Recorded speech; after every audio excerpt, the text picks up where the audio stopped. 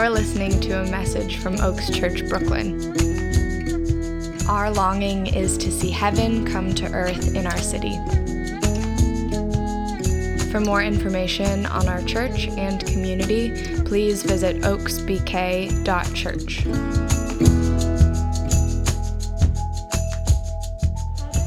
Hi, I'm Beck, and I'm an elder here at Oaks Church. And I'm going to be reading our teaching text for today. But before we do, can we just take a moment of silence just to kind of center our hearts and kind of reorient back to His presence?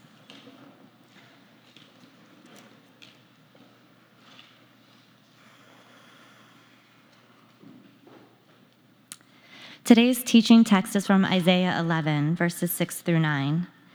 The wolf will live with the lamb, the leopard will lie down with the goat. The calf and the lion and the yearling together, and a little child will lead them. The cow will feed with the bear, their young will lie down together, and the lion will eat straw like the ox. The infant will play near the cobra's den, and the young child will put its hand into the viper's nest. They will neither harm nor destroy on all of my holy mountain, for the earth will be filled with the knowledge of the Lord as the waters cover the sea.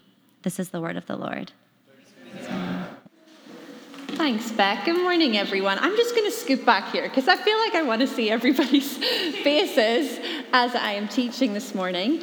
I have to tell you that this morning, whenever I arrived, Cassie told me I was a fall dream, which I have to say, fall is my season, autumn are my colors. Never have I been called a fall dream in my life, but I really appreciated that encouragement this morning. Where is Cassie? And you know what? I just have to say, Cassie, you're such an encourager and you're such a gift to us, so thank you. Emily just prayed for me before I get up. I love this family, so I'm really grateful to be teaching this morning. My name is Gemma, if we haven't met. I'm one of the pastors around here, so I occasionally get to teach.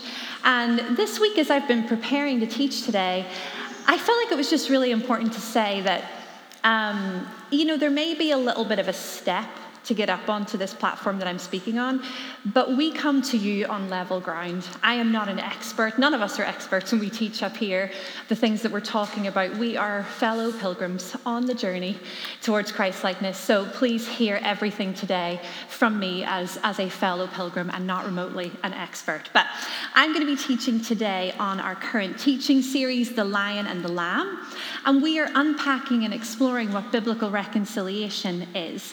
And I want to start by giving a very brief summary of where we've been so that if you haven't been here before, you will be able to track with us. I do believe there is like a QR code. If you have specific questions as we go through this teaching series, you can scan that and we will get those questions and perhaps even be able to address those with you as we go through. But this teaching series is based on Isaiah 11 that Beth just read for us, 6 through 9. And in this passage, the prophet Isaiah is painting a picture of this future time when all of creation will be fully restored and reconciled. This is the new heaven and the new earth. He paints this picture of pastoral tranquility where these proverbial opposites, lambs and wolves, leopards and goats, infants and snakes, are living together in harmony.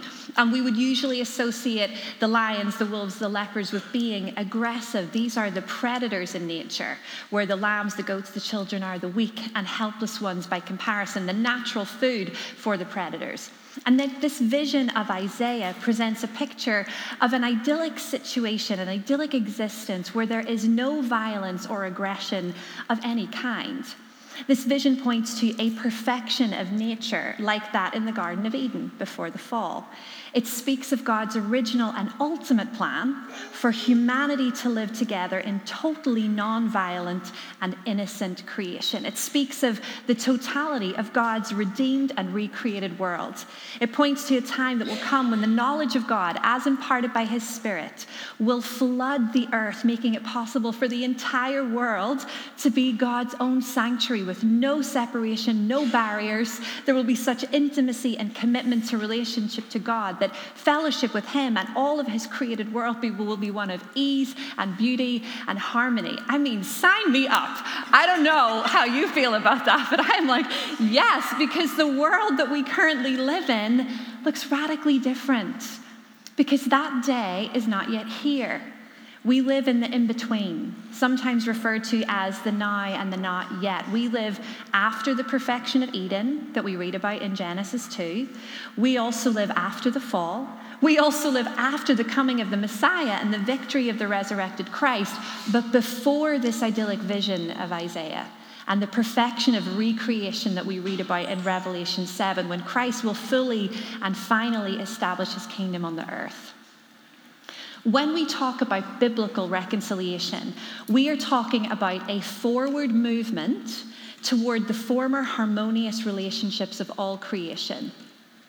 And throughout this series, we have defined biblical reconciliation as the work of the Father, established in the Son, and administered by the Spirit.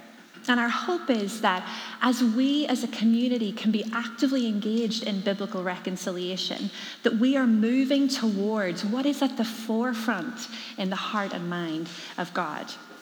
Now, when we talk about lions and lambs, the reality is that all of us are both.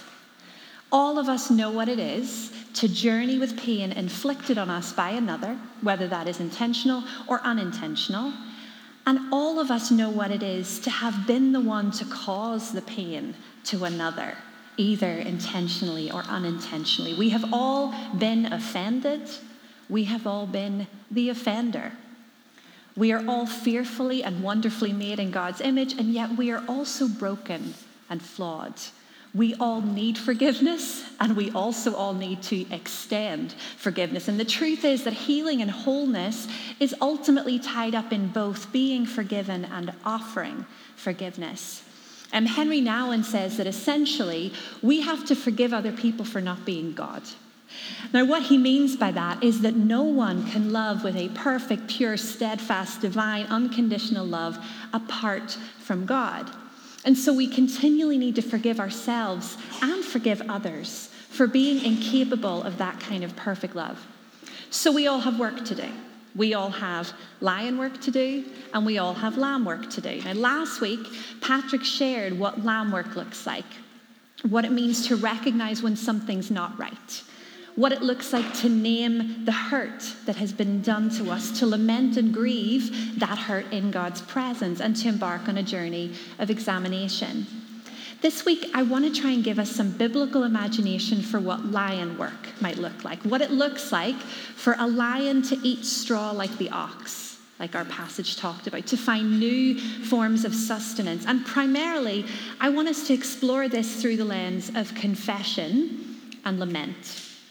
So today, we primarily want to give our attention to the ways in which we are causing and have caused pain and hurt to those around us. Whether that be the stranger in the street who gets in our way, or someone who is radically different from us and has a different value system, or maybe the people close to us or the people who get the worst of us. This work is not easy. It requires great courage to see the reality of ourselves and the consequences of the choices that we make. So we're going to begin with the good news. The good news is Jesus. Unlike the prophet Isaiah, who only foresaw the coming Messiah and the reconciling work he would do, we live in this in-between with the hope of the resurrected Christ, knowing that he has already defeated death and will come again to fully and finally establish his kingdom on the earth. It is the cross of Christ that makes both forgiveness and healing possible. The work of reconciliation is established in the Son. Now, in Luke's Gospel, Jesus tells this profoundly beautiful story of a son who inflicts great pain on his father by essentially coming to his father and declaring that he wished his father were already dead so that he could have the money that was coming to him. The father gives the son what he asked for. The son then leaves home, squanders everything he's been given on wild living, is what Scripture said, indulging his passions, until he finds himself in the midst of a famine. And he is totally empty and lonely and broken. He is tempted to eat the slops of the pigs that he's tending to because he's starving and destitute. And the reality of the situation brings him to his knees. He recognizes his brokenness. Scripture says he came to his senses. This is conviction. This is what Patrick talked about a few weeks ago. The starting place for the lion and lamb journey is conviction. We're defining that as the ability to recognize the brokenness that exists in the act or belief or situation or relationship in view of God's wholeness and holiness. We must begin with allowing our hearts to break for the things that break God's heart. So the prodigal son sees his situation as it is in light of God's wholeness. His heart breaks for the pain he has inflicted on others and ultimately on himself. He grieves and laments his choices. In humility, he decides to go back to the Father's house. He even plans his speech. Father, I have sinned against heaven and against you. I am no longer worthy to be called your son. Make me like one of your hired servants. Conviction, lament, confession. We see the whole process in this story. But what happens next in our story of the prodigal son? Well, Scripture tells us that while the son was still a long way off, his father saw him. His father saw him. His father was watching for him, watching for his return. And he is filled with compassion and he runs, undignified running, to his son. And he throws his arms around him and he kisses him. And the son tries to stammer out this speech that he's been rehearsing. He tries to blurt out his lament and confession. Father, I've sinned against heaven and against you. I'm no longer worthy to be called your son. But the father interrupts him. The father interrupts his confession with compassion. He doesn't even let him ask to be a hired servant, but immediately sets the servants to work to affirm his sonship. Quick, bring the best robe and put it on him. Put a ring on his finger and sandals on his feet. Bring the fattened calf and kill it. Let's have a feast and celebrate. For this son of mine was dead and is alive again. He was lost and he is found. There's a famous painting of that story by an artist called Rembrandt. It's going to be up on the screen behind me. It's called The Return of the Prodigal Son. Just take a moment to just have a little look at that and see what you see.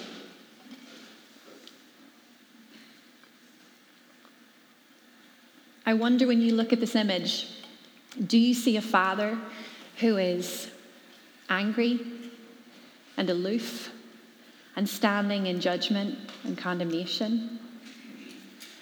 Or do you see a father who is tender and meek and embraces his son with compassion? You see, this story is a picture of God's desire for reconciliation and how God responds to us when we move towards healing and wholeness through conviction and lament and confession. Today we're going to do some self-examination. We're going to invite the Spirit of God to search us and help us to name the ways in which we have sinned against heaven and against others. And this can be heavy work. But I want us to begin by knowing the end of the story. So they began to celebrate. Conviction, lament, confession, they end in us being reconciled to the Father who welcomes us home and celebrates over us. And as if we go through today and just the weight of it all feels a little bit heavy, I want to urge you to imagine yourself as the prodigal son, stumbling home, preparing yourself for retribution, and instead, to your utter amazement, being embraced and welcomed, being hugged and kissed and restored, because that's where we're headed. We just need to spend a little time with the pigs first. We have some work to do. So let's jump in. We don't know exactly what was going on in the life of the prodigal son that led him to make the choices that he did. We don't get to know that part of the story, but being human ourselves, we know that none of us make choices in a vacuum. There must have been some unresolved pain or hurt or anger or disappointment in his life that motivated him to cause the pain that he did. Ronald Rolheiser says it like this: any pain or tension that we do not transform, we will transmit. I'm going to say it again just for me. Any pain or tension that we do not transform, we will transmit. Which begs the question, what pain or tension is untransformed in my life? And how is that being transmitted to the people around me? Some of you know my daughter Ember. She's 6. She likes to dance over here on the carpet. She's very insightful and intuitive for her age. She has this uncanny way of reading people and situations and calling it out, I will add. And there was one night in our home, in bedtime, there was considerable tension, I'm going to say that. John and I were exasperated, and in our exhaustion, we were not doing a very good job of managing our own emotions. Any parents in the room? Am I the only one who does that? Okay, well, we were getting very frustrated with our kids. Now, John, at some point after the kids were in bed, he went in and apologized to Ember, who was still awake, for being so frustrated with her. And then sometime later, she called for me to go in.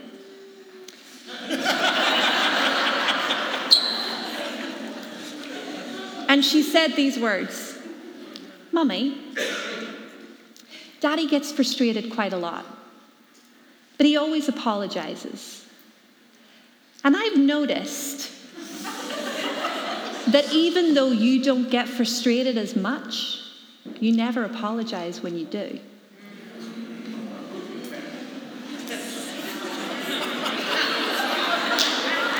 That's what I live with, guys. God is forming me the most through my children, let me tell you that. Out of the mouths of babes, shall we say. And in that moment, through a 6-year-old child, the Holy Spirit brought so much conviction to me. Because remember, reconciliation is administered by the Spirit. The Holy Spirit, the third person of the Trinity, is the revealer of truth. And so I was forced to ask myself some difficult questions. Why was it hard for me to apologize to my kids? Why was it difficult for me to admit that I was wrong? And what was underneath this pride and this self-righteousness? And this conversation led to some serious soul searching, and what I discovered underneath those questions was shame. So much of my narrative growing up was that love was something that I needed to earn or hold on to by being perfect.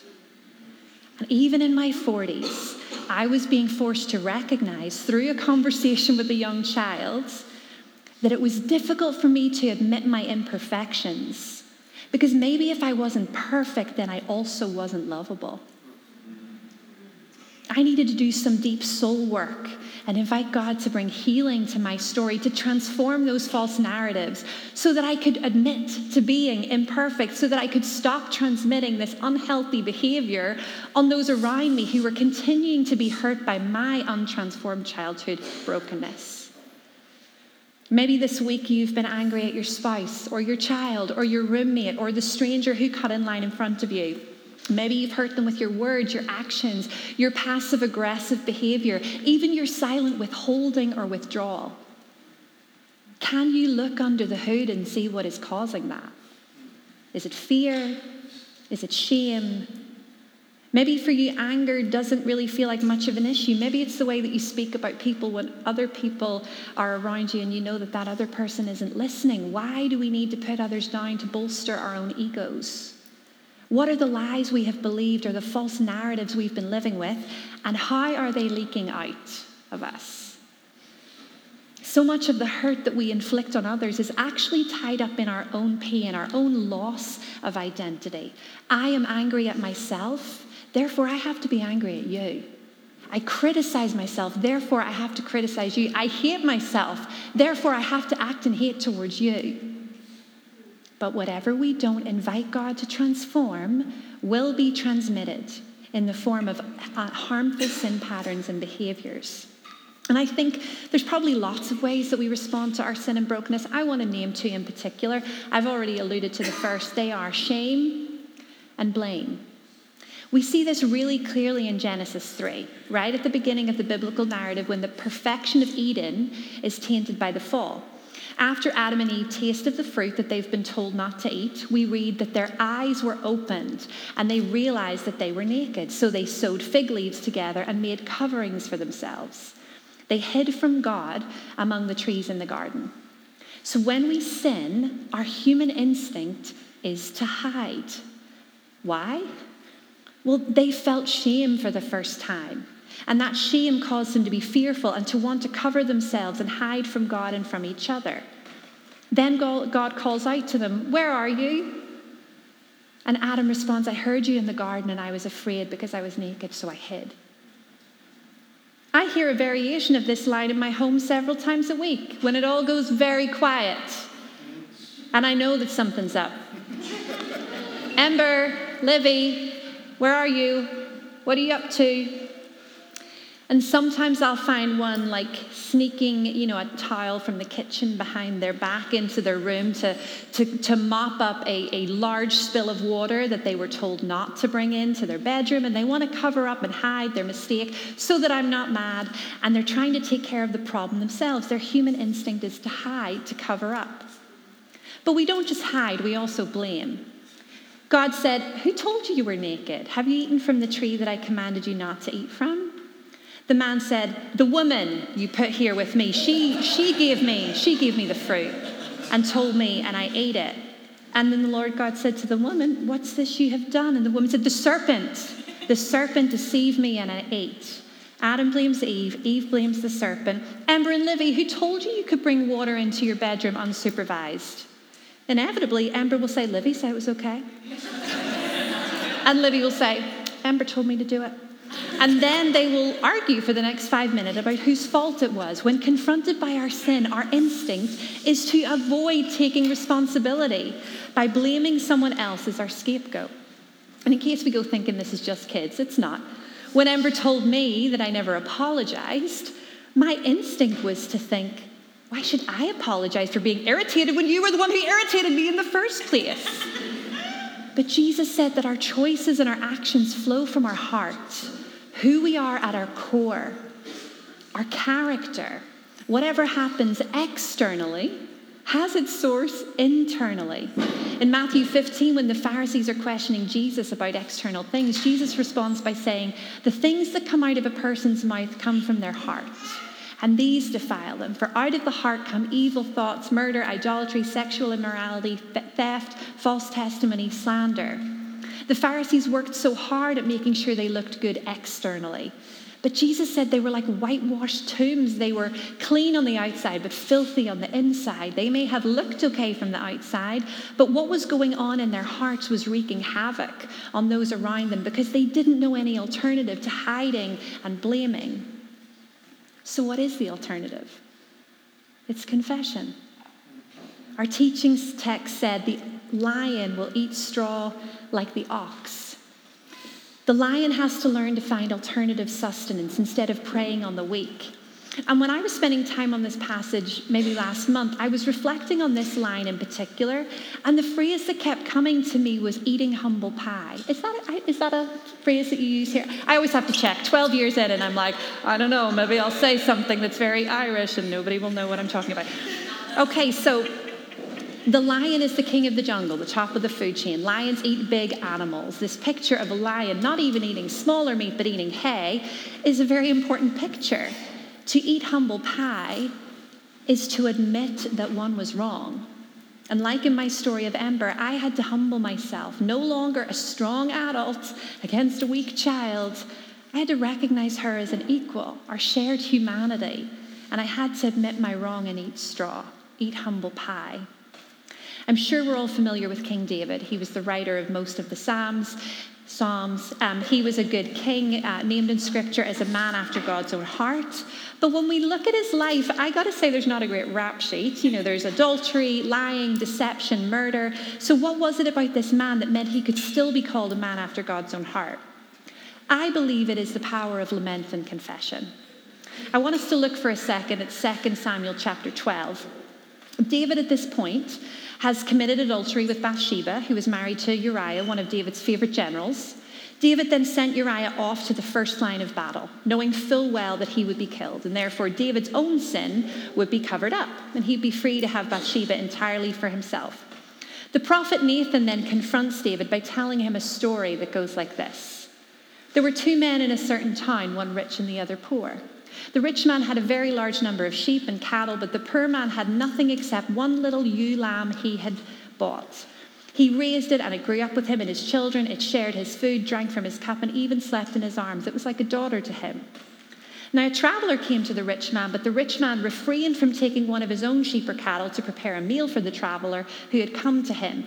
Instead, he took the ewe lamb that belonged to the poor man and prepared it for the one who had come to him. Interesting use of the lamb metaphor once again. Now, when David heard this story, it says that he burned with anger against the rich man. And he said to Nathan, "As surely as the Lord lives, the man who did this must die. He must pay for that lamb 4 times over because he did such a thing and had no pity." Then the prophet responds, "You are the man." Another mic drop moment. "This is what the Lord, the God of Israel, says. I anointed you king over Israel. I delivered you from the hand of Saul. I gave you your master's house, your master's wives into your arms. I gave you all Israel and Judah. And if all this had been too little, I would have given you even more. Why did you despise the word of the Lord by doing what is evil in his eyes? You struck down Uriah the Hittite with the sword and took his wife to be your own. You killed him with the sword of the Ammonites." I think David's reaction to the rich man in the story is biblical evidence for the fact that usually what angers us most in the behavior of others is actually what angers us most about ourselves. Nathan's words bring about what? Conviction. The Spirit of God, through the prophet, causes David to see the reality of the brokenness, and that conviction gives way to confession. He has to name the wrong. I have sinned against the Lord. Similar to the prodigal son, actually. I have sinned against heaven and against you, is what the prodigal son said. Both upon conviction recognize that when we sin against our brothers and sisters, causing hurt or harm, devaluing, defaming, defacing them, we're not only sinning against that individual, but against the one who created them and loves them. Now, it's important to point out that conviction doesn't automatically lead us to repent. It is possible that we can just stay stuck in that cycle of blaming and hiding. But the invitation is towards lament and confession, allowing the pain of our wrongs to affect us, to express sorrow for the wrongs we have committed. When our sin is named and our brokenness is exposed for what it is and brought into the light, all blame kind of evaporates, and we're forced to look our failure straight in the eye and take full responsibility for the pain that we have caused. You know, as New Yorkers, we hear that kind of announcement. If you see something, say something. It's the same when it comes to conviction of sin, actually. When we see it, when it's brought to our attention, we have to say it. That is confession. Confession means to declare the truth of a situation, action, or belief. We name the wrong we've done. This is what I did. This is what I said. This is what I have believed. This is how I hurt you. And I am sorry. Dan Siegel is a neuroscientist who writes great books on parenting for any parents in the room. And one of the phrases that he uses in terms of de-escalating toddler tantrums is name it to tame it. And of course, he's talking about the ways that we need to validate the emotions of young children before trying to reason with them. He doesn't always give us a manual of how we do that in the actual moment, real time. But I think this phrase is really relevant to us here. We have to name it to tame it. Until we name our sin, it will continue to wreak havoc in our lives. When we keep our sin, our mistakes, and our failures hidden, they continue to hold tremendous power and influence over our interior life, which in turn continues to shape our external behaviors. It's a bit like burying a car battery and then planting a pretty garden on top of it. You know, people might come and say, "Oh, what a beautiful garden, what beautiful flowers," but eventually, whatever we bury is going to reveal itself.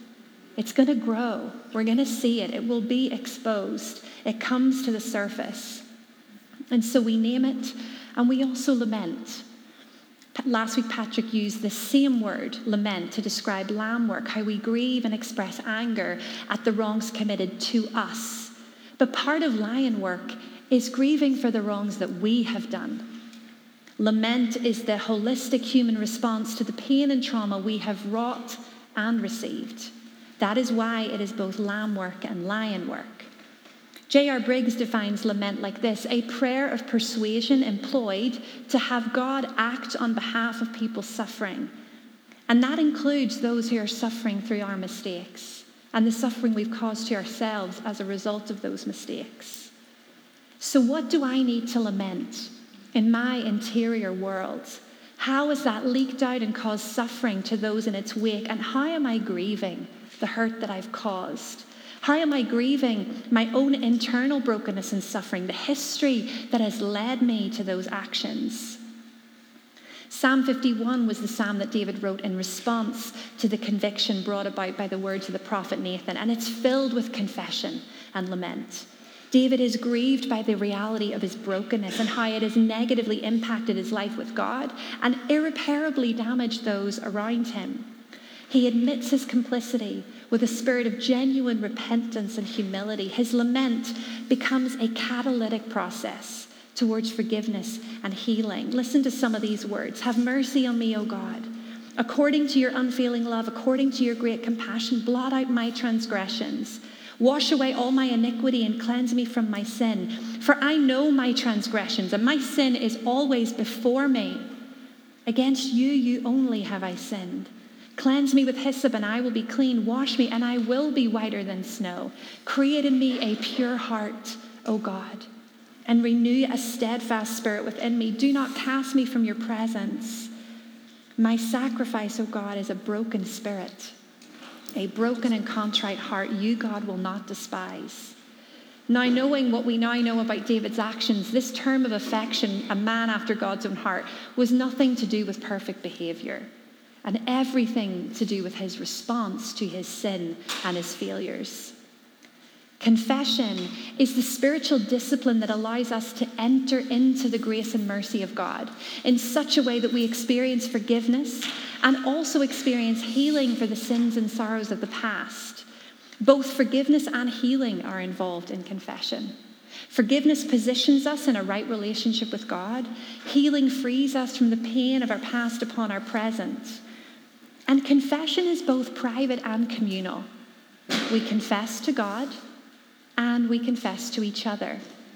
David confessed to God and also to the prophet Nathan. When people journey through a 12-step program like AA, the 5th step is confession. We admit to God, to ourselves, and to another human being the exact nature of our wrongs. First, in confessing to God, what may be obvious, but I think is important to point out, is that though we try really hard to hide our sin, it's never actually hidden from God. You know, in Genesis 3 in the garden, when God said, Adam and Eve, where are you? It isn't because he didn't know. I love this by Frederick Bruckner. To confess your sins to God is not to tell God anything God doesn't already know. Until you confess them, however, they are the abyss between you. When you confess them, they become the Golden Gate Bridge. Not only does David confess in the negative, I have sinned, he also confesses in the affirmative, God is gracious and merciful. In fact, if you look at any lament in Scripture, bar one, they all have several things in common. There is the expression of emotion, usually anger and sadness. There is petition, asking God for something. And there is affirming trust in God. David's lament was not just focused on the pain and the problem in front of him. He wasn't just praying for himself. It also spoke of promise. He affirmed and confessed the character of God, the unfailing love and compassion of God. Cleanse me with hyssop and I will be clean. Pete Greig says this: our greatest need and God's greatest gift are the same thing: forgiveness of sins. Scripture says that when we confess our sins to God, he is faithful and just to forgive us and cleanse us from all unrighteousness. Eugene Peterson has this to say about forgiveness. God does not deal with sin by ridding our lives of it as if it were a germ or mice in the attic. God does not deal with sin by amputation as if it were a gangrenous leg, leaving us crippled, holiness as a crutch. God deals with sin by forgiving us. And when he forgives us, there is more of us, not less. So when we confess to God, But Scripture also invites us to confess to one another. Confession to God, I believe, is primarily about forgiveness and cleansing. But there is another dynamic at play in confession, and that is healing. James 5:16 says this, "Therefore confess your sins to each other and pray for each other so that you may be healed." Confession is not supposed to be an isolated process. We get so squirmy about it. The idea of communal confession, maybe we're okay with a kind of generic confession liturgy where we all say it at the same time, but don't ask me to say out loud to anyone else any specific sins I've committed this week. Can't we just confess to God? Isn't that enough? Well, yes, it is. We confess and God is faithful and just to forgive us.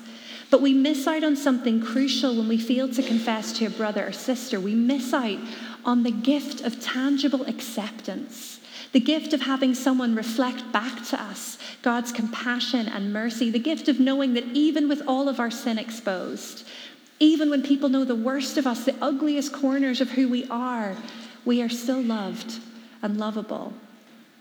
I had a friend who had a very big secret from her boyfriend. And her boyfriend became her fiancé. And they were about to get married, and she still hadn't told him. And I urged her to bring it into the light, not just because I thought he deserved to know, but also because I feared that she would go through her whole married life always wondering if he would actually really love her if he knew the whole story. That she would live for the next 40 plus years of her life never fully trusting that he loved all of her. Ronald Rolheiser argues that even in marriage, what we want most is a confessor, someone before whom we can be our most honest and vulnerable self. Confessing to each other might look like confessing directly to the person we have wronged. Pete Greig argues that we cannot be more reconciled with God than we are with our neighbour. 1 John 4:20 said, "Whoever claims to love God yet hates a brother or sister is a liar. For whoever does not love their brother and sister whom they have seen cannot love God whom they have not seen." Jesus believed in this so much that he said, "Therefore, if you're offering your gift at the altar and there remember that your brother or sister has something against you, leave your gift there in front of the altar. First go and be reconciled to them, then come and offer your gift." Confession came before worship. As part of our response, we will approach the table together and celebrate communion. And this is a place where we celebrate not only reconciliation with Christ, but also reconciliation with one another. When I was doing some digging into our teaching text, I noticed a strong connection between Isaiah 11 and Isaiah 65. Our teaching text says, "The wolf will live with the lamb, and the lion will eat straw like the ox." In Isaiah 65, it says, "The wolf and the lamb will feed together, and the lion will eat straw like the ox." And I was struck by these words, live and feed, and I wanted to know what the distinction was. The word here for live is gur, which means to dwell, to abide. It speaks of hospitality, welcoming the stranger. The word feed here is ra, which means to pasture and graze and tend, but it also means to be a friend, to be a companion to. And interestingly, this word companion literally means to share bread with. People who break bread together should share life together. And part of sharing life as companions is confession and forgiveness. And perhaps during this teaching series, you might have a moment where you're approaching this table and you have a moment where a memory comes to mind, or the Holy Spirit is bringing you to a place of conviction. And the most appropriate response might be to leave the line. Go send that text. Go make that call. Go have that conversation and return to the line and go celebrate the gift of reconciliation. Sometimes confessing to each other might look like simply naming our sin before a brother or sister who we trust and asking them to pray for us that we might be healed, as Scripture says. Communal confession is not just something we do because it sounds nice. It's because healing and freedom is part of it. It's actually a gift to the church. This counter-formational practice is sadly lacking a lot of the time. We don't like any mention of sin. It's deeply unpopular. And yet perhaps confession is what we most need. Jesus was entirely sinless and had no need of confession, and yet he modeled humility and vulnerability in undergoing a baptism of repentance. We confess to one another not because it is necessary for God's forgiveness, but because confession can often make our sin and brokenness more real to us. This creates the intention to live more fully into the healing that Christ has made possible for us. And our community, in turn, helps to provide the means by which we can live into our ongoing transformation through accountability and support, people asking, how's that going? It fosters the virtue of vulnerability and interdependence with everyone on level ground. I love this line from Karl Barth. When we confess our virtues, we are competitors. When we confess our sins, we are brothers and sisters. We live in a culture where everything is about success, upward mobility, keeping up appearances, and yet I just don't think we will ever be fully formed in Christ until we can learn to admit our weaknesses and name our failures. We cannot have a life that is completely without sin this side of eternity, but we can choose to have a life without secrets, and that is the gift of confession. I'm going to invite the band to come back up. And by way of responding today, I'm going to invite us to engage in a couple of things.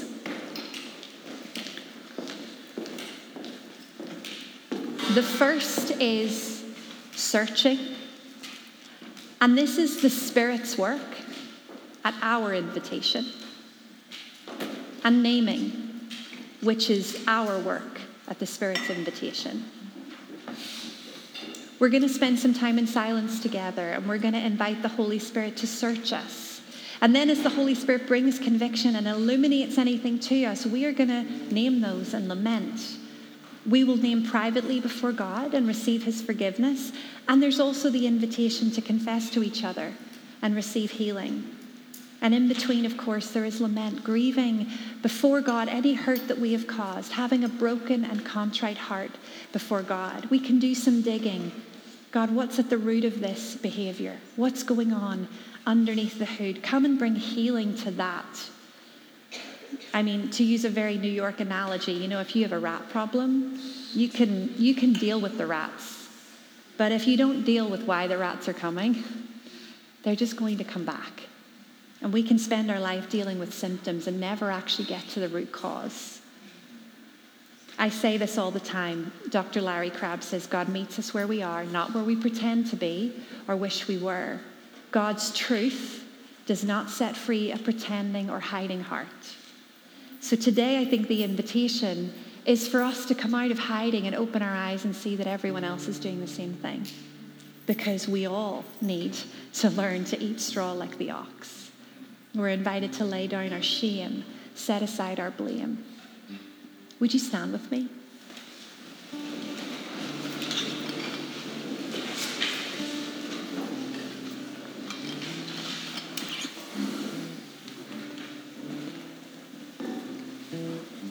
And I'm going to acknowledge, I know that we're a little bit over time, but I want to encourage you to just kind of stay with this work, and don't rush out prematurely.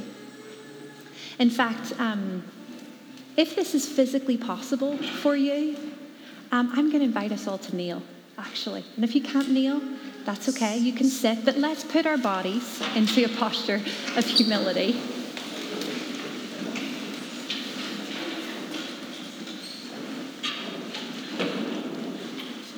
And band, I want to encourage you just to do this with us, because we're going to do this in silence. We don't need any music right now.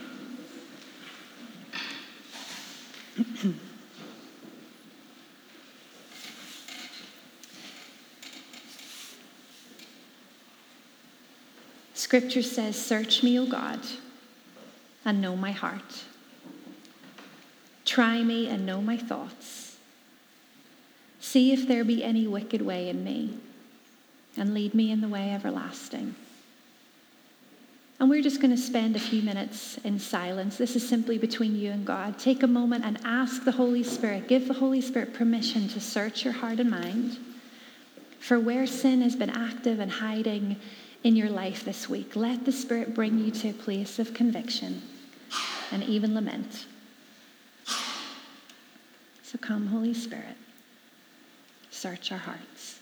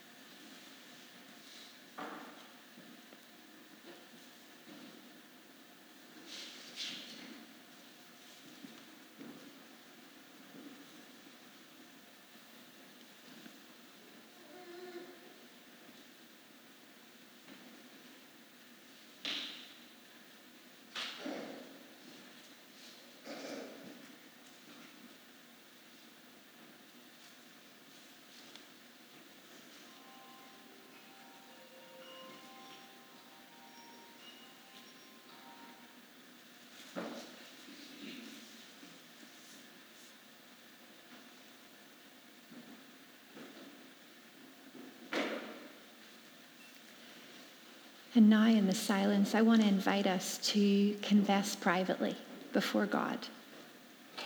Just imagine yourself as the prodigal son. What is the speech that you're rehearsing on the way home? Whatever that sounds like. It probably involves these 4 things. Here's what I did. Here's who I hurt. I'm sorry. Would you forgive me? So picture the sight of your Heavenly Father running undignified towards you to scoop you up and embrace you with love and compassion. We're going to spend a few more minutes in silence together, and this is our private confession.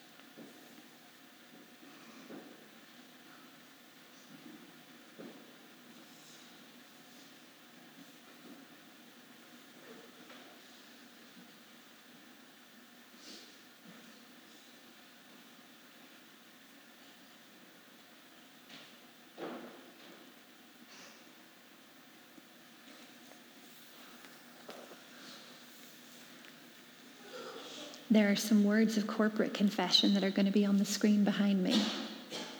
Would you open your eyes and could we join in saying these words together?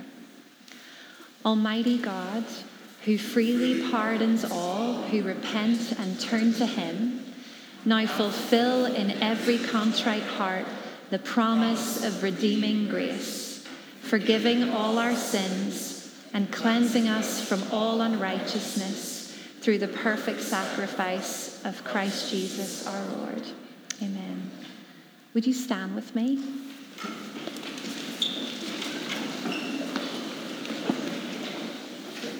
Scripture says, who may ascend the mountain of the Lord? Who may stand in his holy place? The one who has clean hands and a pure heart.